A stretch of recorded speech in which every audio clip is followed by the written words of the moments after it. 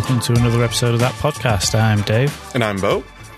And we took a break over the summer. We're not going to... No real major reasons, so we don't really need to get into any of that. But all you need to know is we're back now for Season 3. How are you doing, Bo? I'm doing all right. I was looking at our last episode, and it was talking a bit about SAD. And I don't know if you remember our discussion on was it seasonal attenuation something? Disorder, yep. Yeah, and I don't know. I feel like I got hit by that more this year than I had planned on, or not planned on, but expected. I don't feel like I've had actual issues with it before. So I ended up getting some hue lights to try and make things a little better. And I don't know if it was just, like a placebo effect or whatever, but the nicer hue lights that aren't just dimmable, but they have the color variety. I think they call them the color ambiance. And then they also have the white ambiance, where they have like a huge range of white colors that they can do, including like if people are used to using things like flux, where it changes the color temperature of your monitor at night to make you more sleepy or more prone to sleep. I think it blocks out the blue light. Well, they actually have blue light, which could be kind of cool. So you can have blue light during the day and in the morning, especially if you're in an office where you don't have any windows or whatever. And then at nighttime, when it gets after midnight or whatever, you can adjust them to kind of match the color temperature of your monitor to sort of get you more in the mood for sleep. So I kind of got a little obsessed with that this fall. Beck was just looking this morning at the YNAB, which we've been using that more lately. It's you need a budget. She was laughing because there was an entry for Target, which is kind of like a department store, and she had to put Dragonfly expense, another lamp, because I've been just like filling up the basement here with different lamps to try and help with like mental health and just making it seem more bright and cheery in my office. Yeah, that sounds good. Just hang on, just let me ask a question. Sure. So I've sort of had a little look at this kind of thing, but not really ever. I'm not got into it yet. Mm-hmm. But you said Hue Lights. Is that a name? I'm pretty sure the Philips ones are called Hue Lights. Is that a Philips sort of brand name, or is that the generic name for these kind of bulbs and things? Yeah, Philips brand is Hue, so it's Philips Hue. So I just call them Hue for short. Yeah, I wasn't sure if Hue sort of lights was actually the name for this category of lights, if you like. Yeah, I think it's the home automation. Some of the different standards are kind of competing with each other, and I don't really know much about them. But there's like Apple has its HomeKit ecosystem that is somewhat compatible or based on something with Hue's network, because you can use all the HomeKit stuff with Hue devices.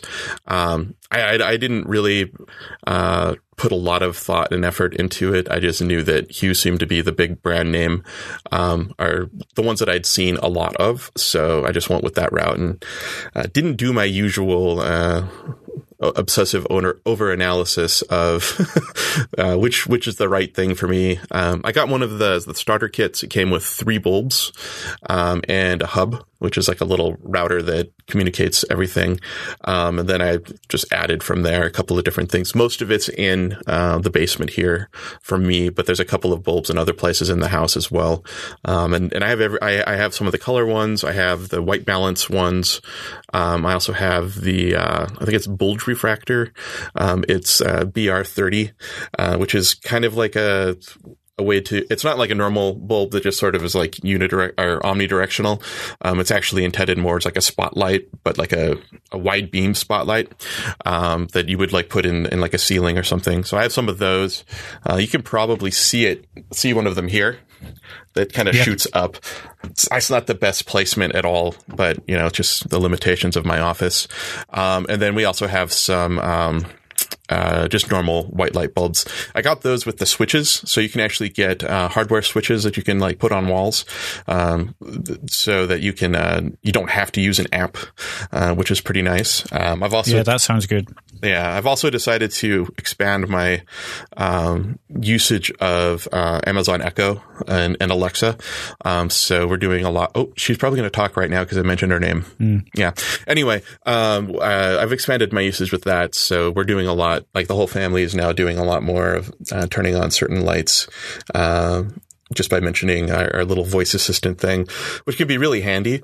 But actually, I don't remember if I was talking to you or I sent a tweet or something to somebody that using Echo is really, really fast. It's really super convenient when it works. And it works like 95% of the time, I would guess, if not more. When it doesn't, it takes like 50 times longer to do the thing because the loop of that, the voice assistant having to ask you, oh, I don't know what you're talking about. What did you mean? And then you have to repeat your command, but without the voice prompt. And half the time I put the voice prompt in again, and then it still doesn't know what I'm talking about. And by the time you've done that 3 times, it's taken 60 seconds when I could have just pressed the light switch as I walked by it. So it's really convenient when it works, and it's like, wow, this is the future. And then when it doesn't, it's like, why are we even bothering? It can be really pretty awful. Yeah, I have the same. I mean, when I try and ask Alexa to order the dog food again, like I always order it from Amazon, but it seems like it constantly comes back to me and says, "Did you want to order this one?" And it tells me, and it's not the one that I want to order. I haven't ordered that one before. Yeah, and it's just like, oh, why do I bother? I don't want to go through this loop. Mm-hmm. Like you say, for that reason, I mean, I really just want programmable dash buttons. I want to be able to buy a dash button from Amazon and say, this button does this product. I don't want a branded one. I just want a button. You were telling me about that. Like, do you actually have one of those? Because I hadn't heard of them before until you mentioned it a little while ago. Yeah, I have one for just the one for Listerine mouthwash. We always buy the same one. And you can actually, on Amazon, you can actually get a 1 litre bottle, which even if they put the price up a bit, is still going to be as cost effective as any offers at the local supermarket. So, I have it in the cupboard a cupboard under the sink in the bathroom. And if we're getting low on mouthwash, I just give that a press. Nice. And 1 day later, a new bottle arrives at the house. So where are they marketing that? Because until you mentioned it, I hadn't heard of it. And since you mentioned it, I haven't seen it marketed to me at all. I don't really know. I wouldn't know about them if you hadn't specifically mentioned it. Yeah. I mean, I wouldn't have got one if I didn't get it for free. And I say for free. I didn't actually get it for free. I had to pay £3 or £4, I think, but they gave you credit towards the first time you used it. Yeah, so okay. As long as you're going to use it once, it was free. I think part of the reason is it's limited now to certain brands, and quite a lot of those brands are not necessarily things you'd buy from Amazon because you can get them cheaper in your local food shopping, when you go to the supermarket. The things like detergents and all these sort of regular buys, but they're all the big brand stuff, and not necessarily. So they're the big brands, so they're actually more expensive than the smaller brands and the home brands. And also they're coming from Amazon, so it's usually not that competitive with the supermarkets, I find. But yeah, they're kind of cool. Like I say, if I had one that I could program to be whatever product I like on Amazon, I'd actually go and buy a few more, because there are a few things that I buy from Amazon on a regular basis. That I would use them for, like the Listerine, like the dog food. Yeah. I've seen a few offers for subscriptions. Like Amazon will offer the product that you're looking at, and it'll say subscribe and get it for 15% off or something like that. And I haven't found anything yet where I've seen that offer, or I actually need it regularly enough, like on a consistent periodic basis, that I would ever subscribe to anything. But the on-demand button idea could actually be pretty useful in some cases, and probably more reliable than working with Echo or something like that. Yeah, I mean, I'm the same with the subscribe and save is what we have in the UK on Amazon. Yeah, it's something like that. Yeah, I'm just not consistent enough. The things like I say, the dog food, the mouthwash, things like toilet paper, things like that. I do order them regularly from Amazon, but I couldn't tell you how often. It's more like a case of when I'm getting low, I order some more. Yeah. So on Amazon, one of the things that really annoys me that it just boggles my mind that this is a problem for Amazon.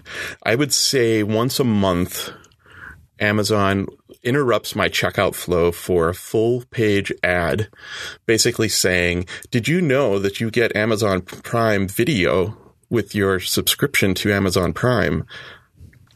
Yeah, I know that. I actually watch Amazon Prime Video fairly regularly. We rent videos from Amazon Prime and pay them money to watch them. That's if we don't rent them from Vudu, we rent them from Amazon Prime. It just boggles my mind that Amazon, of all places, who normally seem to have this sort of thing dialed in, interrupts my checkout flow to pitch me something that I'm actively using. Have you ever gotten those, or is it just me? Not me. I mean, could it be something to do with, do you use like the family thing? So maybe Beck's logged in so your Amazon Prime viewing is going through Beck's account or something like that? No, and that's something that we're looking at doing, especially with Alexa, with the Alexa stuff now, that we want to consider doing the Amazon Prime stuff. But everything is hooked up, all the technology stuff is hooked up to my account, the one that I'm browsing with. So I wondered that too at some point, like, are they just getting confused? But yeah, I mean, it's all my account. It's my personal account, and it seems really ridiculous to me. I'll be honest, I rarely go through the full checkout process. I just do one-click ordering most of the time. Although I've been doing it a lot more recently, just because to get the no rush delivery. Do you do that? No. What's the benefit to you for that? Well, they usually give you one of two choices. One is like a £3 credit for Amazon Pantry, which I don't bother with. I'd rather just have my stuff here quicker. But the other one is a £1 credit for digital. So that could be renting those Prime videos. Yeah. Okay. For me, Kindle books, I know I'm going to buy Kindle books. So for me, it feels like I'm just getting £1 off everything I order. Yeah, that makes a lot of sense. I need to look at that a little more carefully. I'm pretty sure the only thing that I get offered to me is Amazon Pantry, which I don't think we can do any, like, I don't think we actually can do that where we live now. The main reason that I go through the full checkout process is that I don't really trust the one-click settings that I have set up. And part of it is just me needing to go in and kind of clean house on where all I've lived. Yeah, the addresses and everything. Yeah, but we actually, like, I regularly send stuff to my mom and dad's house when we go visit North Dakota, so their address is in there. We have a UPS box where we can receive stuff when we're gone. So, I mean, there's probably 3 or 4 legitimate places, our shipping addresses. And I have a bunch of credit cards on there because some things are for family stuff, some things are for work-related things. So, it's just, I've never really gotten into the one-click just because usually I need to do stuff like that. But I can see how if you have one-click, you would never run the chance of running into the annoying thing that I've been seeing. Yeah. So one of the things we wanted to bring up was the whole Spectre / Meltdown fiasco. And I know you know a little bit about it. I read a little bit last week and then a little bit more this week. And then because we were going to record today, I did a little bit more investigating just to make sure I could actually talk some sense about it. If anyone doesn't know, Spectre and Meltdown are 2 sort of major vulnerabilities that were discovered. Actually discovered some time ago. It was back in June or something. But they've only just been disclosed publicly. And they're really low-level vulnerabilities. So they actually exploit things in our CPUs. So not software that us programmers have been writing, but actual things in the CPU hardware.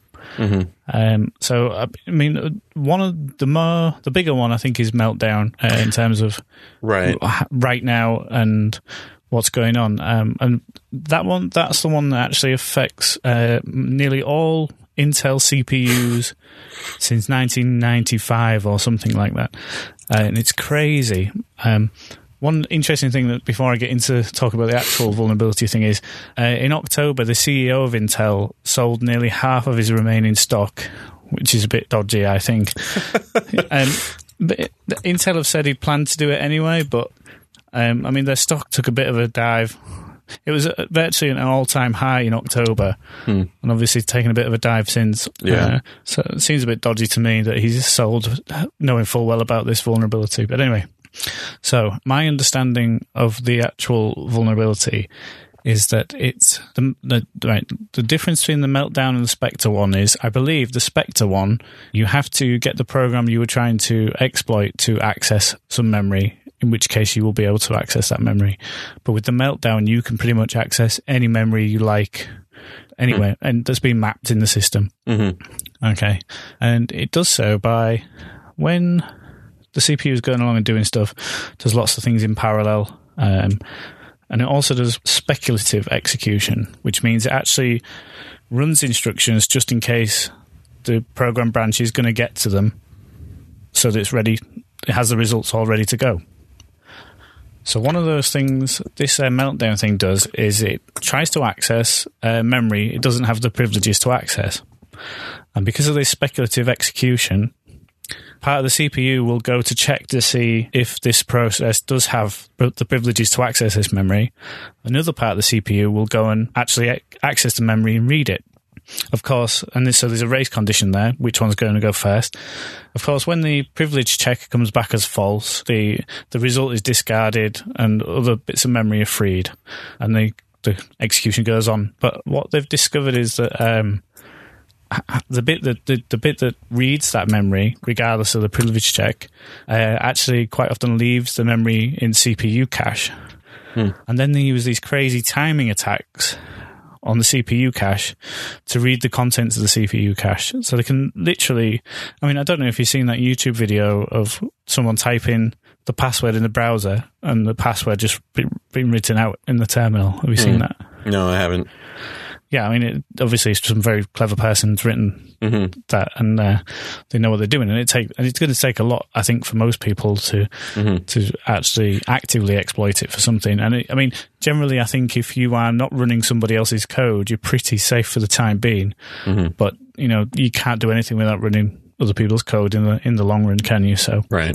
So it's kind of cool, and the problem is, I think what the fuss about it is, obviously it's bad that the exploit's there and the vulnerability's there. But the real killer is that when all the patches and things that are going to actually shore this up for us, people are reporting anywhere between a 5 and 25% performance degradation, CPU performance degradation, because of the extra things it has to do. So as far as I know, they're actually going to stop either the CPU will either stop the race condition from the privilege check and the speculative execution, or I think for the more important things, which for Spectre as well, they'd have to actually clear out the CPU cache for any of those branches that get discarded, which I think is like a really big deal and will slow things down a lot.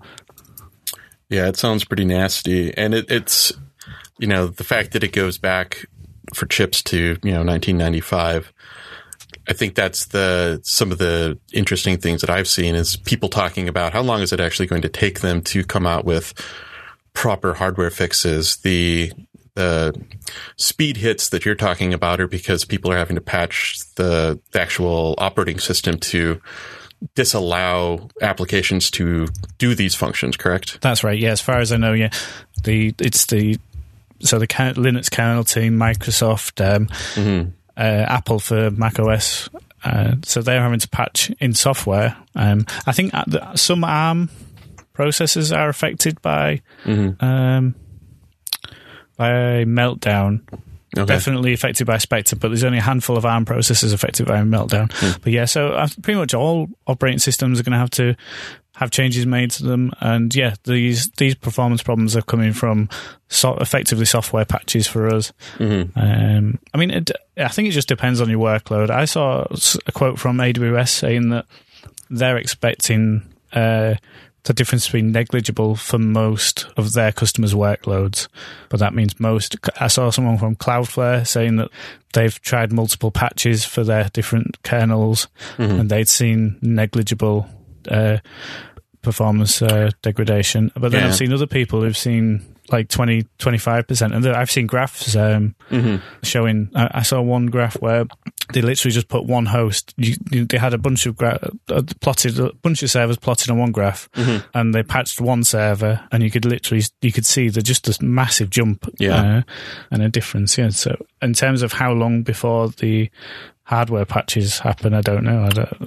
I don't know if they can patch the hardware. They just replace the hardware. I guess that's what I was getting at. Is that I read one Twitter thread about someone talking about why this is going to be like 2 years, or something in the years range before we actually see the hardware patches in new versions of the CPUs that don't have this software requirement to be applied and to get the same performance that we used to see, mostly because of the life cycle of actual hardware and chips and silicon and things like that. It's just going to take a long time. Like if they start right now with the new chips that they're currently working on that are scheduled to be, they're already working on the chips that are coming out, a year from now, a year and a half from now. They now need to go in, add this new change, make sure that it actually fixes the problem. Just the time it takes to produce batches of CPUs.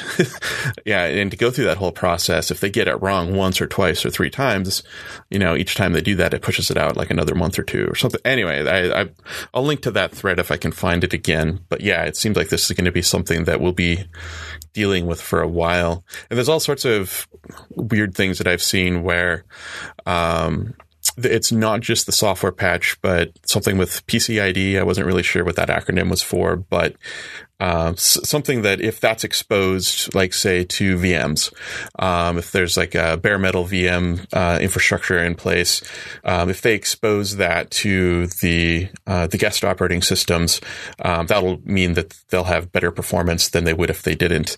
So like, for example, Amazon might be saying, we see minimal changes or whatever, but if the guest operating systems or the guest operating EC2 instances are patched but don't have access to this other component, that's where you're going to start seeing like the 20%, 25% increases. Did you do any profiling on any of your software that you've been running or CPU graphs? We haven't done any yet. So, but yeah, I should really get around to checking and seeing how it goes, because it's crazy, really. I mean, to be honest, we're small enough that it doesn't really matter, Even a sort of 25% increase on our EC2 load when we're in load balancers and stuff, that's just one more like large M3 large instance to us. It's not a big deal. It's these bigger people who've really got to. Yeah, we so with Blackfire. All those on a tighter budget, I suppose, as well. Yeah. Well, yeah. And that's the thing that I think I've seen somebody who works with Stack Overflow posting some graphs and saying this is going to have a huge monetary impact for people who, even if it's a 20% increase or even if it's a 5% increase in CPU utilization, like the people who are already running at that threshold of, if they get a little more usage, suddenly things are going to start breaking because, the system works fine at 80% CPU utilization. Now it's at, 90 and things start to go haywire. In our particular case with Blackfire, we did the Linux patch earlier this week. And we saw basically our CPU utilization doubled on our front end web servers. So it was at 20% before on average, and now it's at like 40%. So I mean, we've seen a huge change. I think some people are probably going to start coming out with different use cases for what they're doing, having even higher utilizations than even the top end 20%. We're clearly doing close to that top end already. So I mean, there's probably some optimization that we can do, and maybe there's things that we can do to not use the things that cause those speculative branches to be done or whatever. But yeah, it's going to start costing people. Like if we actually had, 1,000 servers and now we needed to, fire up another 200 of them, that's if you're talking Amazon, medium instances or large instances, that's going to be like a chunk of change. So yeah, I think it's going to be interesting to see how this kind of shakes down over the next couple of weeks and even years, I guess. Yeah. I mean, and you say that kind of changes, even just, you think about the people who are running on hardware, like, as in dedicated hardware, they're not even anywhere near as flexible as that, At least those 200 instances you're paying month on month. Yeah. When you're running close to capacity on hardware that you've bought and you're hosting, co-locating somewhere, you've probably been watching and monitoring your graphs and charts, and you've probably got a plan to say, in Q3 2018, we're going to need to start adding hardware. And you can start making preparations now. Now you might be landed with the choice of, do we leave things unpatched?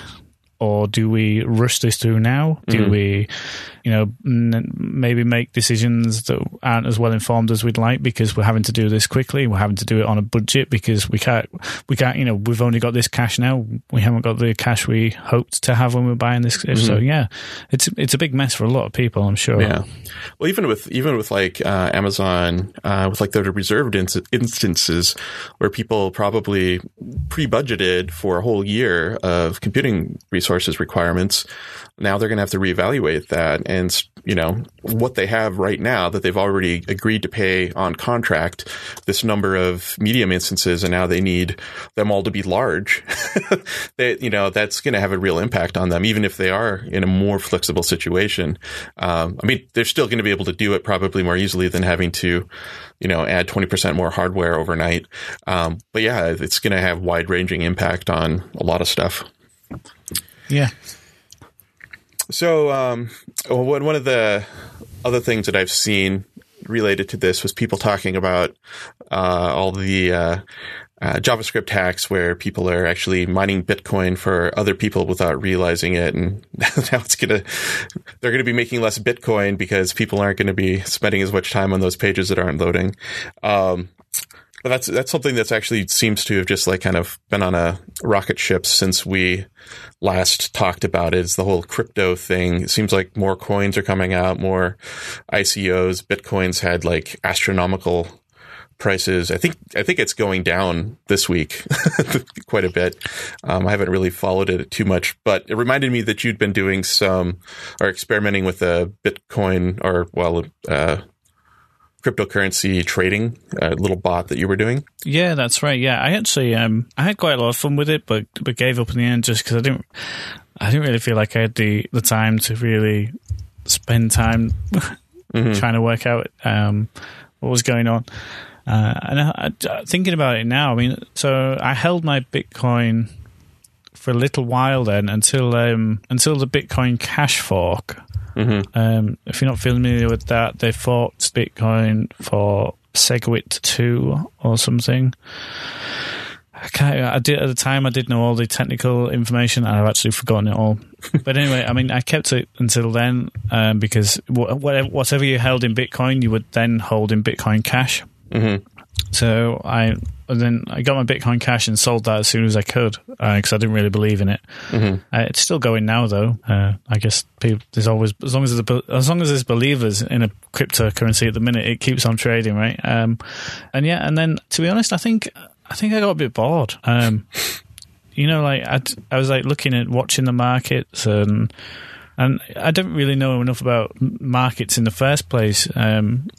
People talk about things being bullish or whatever the other one is and all those kinds of things. And I still don't know enough about any kind of trading to understand those terms.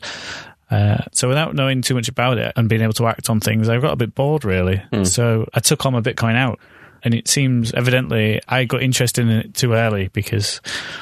not too early. I was in the middle somewhere in the most boring part of Bitcoin. If I'd got in really early, I'd obviously be absolutely swimming in money. Yeah. But even if I just started my little Bitcoin adventure, when I finished it, I'd have seen at least doubling my money, tripling my money. So yeah, I mean, no regrets. I mean, I was only playing anyway, and I only had small amounts in there, but yeah, it's crazy to see how it's gone since. And I've only really just sort of kept an eye on it rather than actually done anything with it.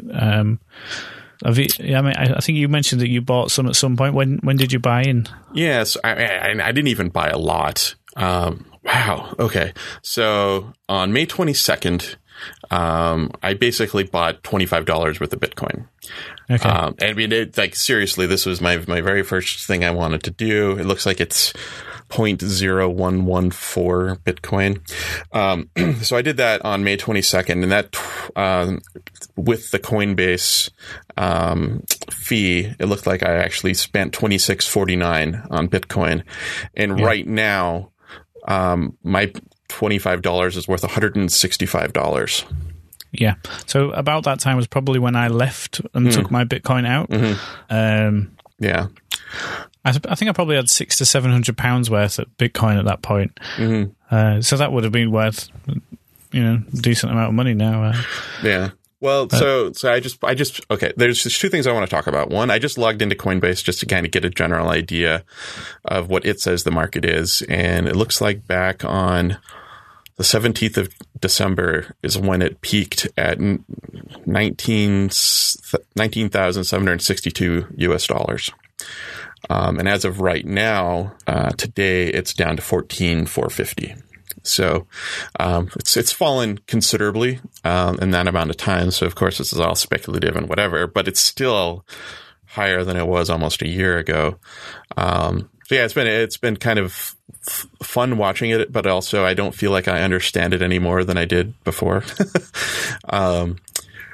Quick aside, logging into Coinbase made me remember that since we talked, I got a YubiKey to try and do some more security related things with multi-factor authentication and whatnot. It's been a nightmare. So I have Authy. I finally decided to log into Authy because something happened with my Google Authenticator multiple times where I had to redo everything. So all at once, I signed up both Google Authenticator and Authy on multiple devices for probably 7 or 8 of my services. Somehow, my Coinbase connection, which worked across the board before, doesn't work any longer for Coinbase. Google Authenticator comes up with different numbers than Authy does, and I just don't know why. It's such a pain in the ass. Sorry, ass. I said it again. It's just a huge pain. I don't know why. This stuff seems like it should be like doable, easy, whatever. Not as many things use YubiKey as I'd hoped. My phone doesn't because Apple's Apple, and apparently they don't support that very well. So yeah, anyway, I literally real time, I just tried to do this and had to open up 3 apps, and it wasn't until I did the 4th one on my iPad that I finally got a code that was generating what I needed. Are you doing anything like that with 2FA or anything? I just use Authy exclusively. I was on Google Authenticator, but it came down to, I think I had 1 or 2 things on Authy, and the rest were Google Authenticator. But then when I was getting a new phone, I was like, enough is enough. I've still got my old handset now, so I'm going to log into all my services, reset them up with Authy, so that when I move to the new phone, everything just switches over, and I don't have to worry about it. Yeah, I don't know what's up with it. I don't want to go, like, it probably took 4 hours to go through these services with multiple devices and set them up, and it's just a pain. Yeah, it is a pain, isn't it? I saw an interesting tweet by somebody the other day. They were wanting to spend less time on Twitter, so they got their. I don't know if they can hit a setting or if they actually started just hitting the log out button. And because they had 2FA installed or enabled, it deteriorated. It deterred them from going back on because it would have meant not just logging in with the username and password, which the browser extension of whatever type filled in for them, but they'd also then have to go through the 2FA. Yeah. And it was just too much effort just to read a few tweets. So yeah. Well, one of the main reasons that I decided to go down this route, and it's just, I don't know what the right word is for me not doing the research up front, was because of Twitter. And, I'd started to see people talking more and more about how SMS is not a good way to handle 2FA because it's really easy to hack. It's really easy to spoof people. So I was thinking that I should probably not use 2FA with my SMS for Twitter. So I went through this whole process. I signed up, I got a YubiKey. I started playing with Authy a little bit and looking at things. And I went to Twitter, found out that Twitter doesn't support anything but SMS. And so I'm like, oh, that's great. What am I supposed to, like? I don't know if it's scary when you look at like how many places I'm using Twitter as an authentication source. And if SMS really is a weak link, like having SMS enabled is actually less secure than having a really strong password in that case. But I think I looked and I wasn't even able to turn it off for Twitter. Or at least one of the services that I found out I could only have SMS as my other source didn't even allow me to disable SMS for 2FA. And I'm like, well, that's great. Anyway, it was a fun time looking at all those things. And now that it's all set up, I don't have to think about it, except now I've noticed that some of my authenticators are drifting, and some of them work, some of them don't. I don't know why. Yeah, that's no good. Yeah. I mean, I must admit, I've not had any problems recently with Authy or with any of the services I use. I've just looked in Authy now, and I've got 12 in there. Although, I mean, a few of them are sort of the same service but different accounts. Like I got 1, 2, 3 Amazon ones there. Yeah. Well, so one of the problems that I see is that when I go into Authy for Coinbase, it's actually Authy thinks that Coinbase is an Authy service. Coinbase is an Authy service, isn't it? Yeah, and the problem is that it's generating. Let's see, they generate different size tokens. Mine does. I can see mine now. It's 7 digits, yeah. Yeah, so my 7 digits for Coinbase don't work, but let's see here, my Google Authenticator is generating the 6 digits for just normal, whatever the OTP or whatever. So I don't know. So somehow my Coinbase account reverted from Coinbase or from Authy to the other style. I just don't understand how that happens, why it happened. I don't remember doing anything. It just stopped working one day. It's kind of ridiculous. Yeah. When technology falls apart, right? All the time. All right. Well, it looks like we're about getting near our time limit. Is there anything else you wanted to talk about before we call this one done? No, I mean, I think you had a few things on your list, but like you say, we're at the time limit, so we're probably better to call it quits. Cool. All right. Well, it's great catching up with you again. Super excited about season 3. Super excited about 2018. Do you have any resolutions that you want to talk about? I don't necessarily have any, but I know we talked. No, I don't have any resolutions. I've set a few goals. And so this year to actually break sort of the previous years, I'm not going to talk about how much weight I want to lose. I'm just going to talk about getting fitter. Yeah. So I set a goal to do 100 press ups, 10 chin ups, because at the minute I can do 1 chin up, and that's it. It's one more than I can do. Yeah, I've always struggled with chins. I've never been very good at them. Yeah. And to do a 10K run if I can at the end of the year. That's the biggest one for me because I don't enjoy it. I hate running. So that's a big challenge for me, but we'll just have to see. That's cool. Yeah. So on our family side, we always joke about it starts tomorrow as sort of like whatever it is our goal is. Today we messed up, so it starts tomorrow, and so tomorrow basically it always starts tomorrow. But we've been actively trying to fight that, and I've also seen people talking about resolutions not being healthy because it kind of gives you license to do whatever negative thing or not do whatever positive thing until a certain time. So yeah, I've been actively focusing on health things over the last probably 2 months. So I didn't really start for January. I didn't shoot for like January, and I don't really have like specific goals that I would consider resolutions. But I like what you're saying about, just trying to be more healthy, as opposed to I would need to lose this much weight. So I think that's probably a good thing to do. Well, yeah, losing weight would be one means to the ends. You know, if I lose weight, it'll be easier to do chin-ups, easier to do press-ups, easier to run long distances. But in the same way you said, I mean, one of the reasons why I think a lot of people do it in January is because we do go to a little bit of excess over holiday periods, you know. Rebecca and I both doing dry January as well, so no alcohol throughout January. But we started a few days before the new year just because Christmas was over and done with.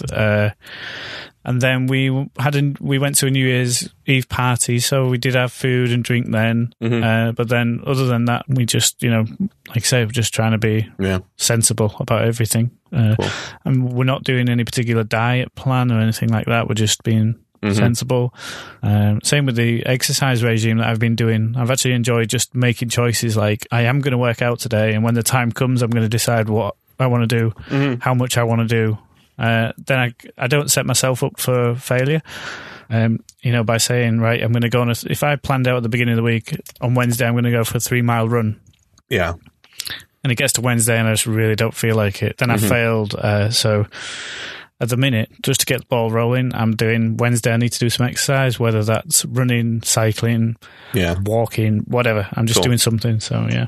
Cool. The only other thing that I know we sometimes talk about are like conference things. The only conference that I have two actually. One in London, PHP UK conference. That I get to go to that, and we're actually bringing the family. I kind of thought it would be awesome if we could do like an on-site recording thing. Like we've done that a few times in London and Manchester, but it doesn't sound like we're going to be able to meet up with you there. I dropped the ball on that one. I apologize.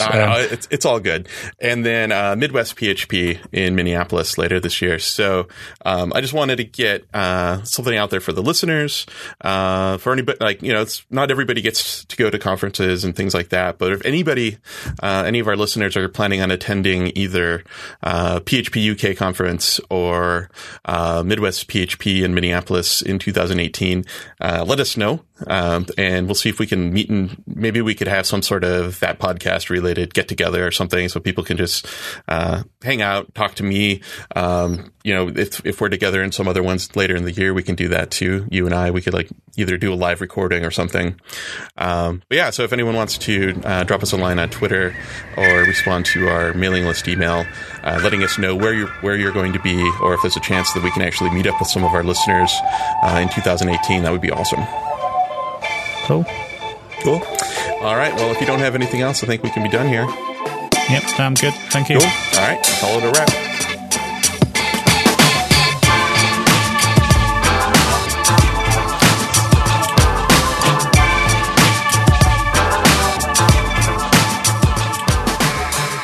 You've been listening to That Podcast with Bo and Dave. You can find Bo on Twitter and Google Plus at Bo Simonson and Dave on Twitter at Dave Development.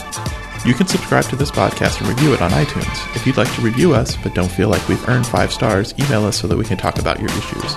You can also subscribe to this podcast with RSS from our website, thatpodcast.io. From our website, you can also sign up for our newsletter to get super secret extra content from Bo and Dave sent directly to your inbox. Like the music? You can thank Grillo for allowing us to sample the track Dust Kingdom for our intro and outro. You can find Dust Kingdom and other tracks by Grillo at grillo.bandcamp.com, spelled Grillo.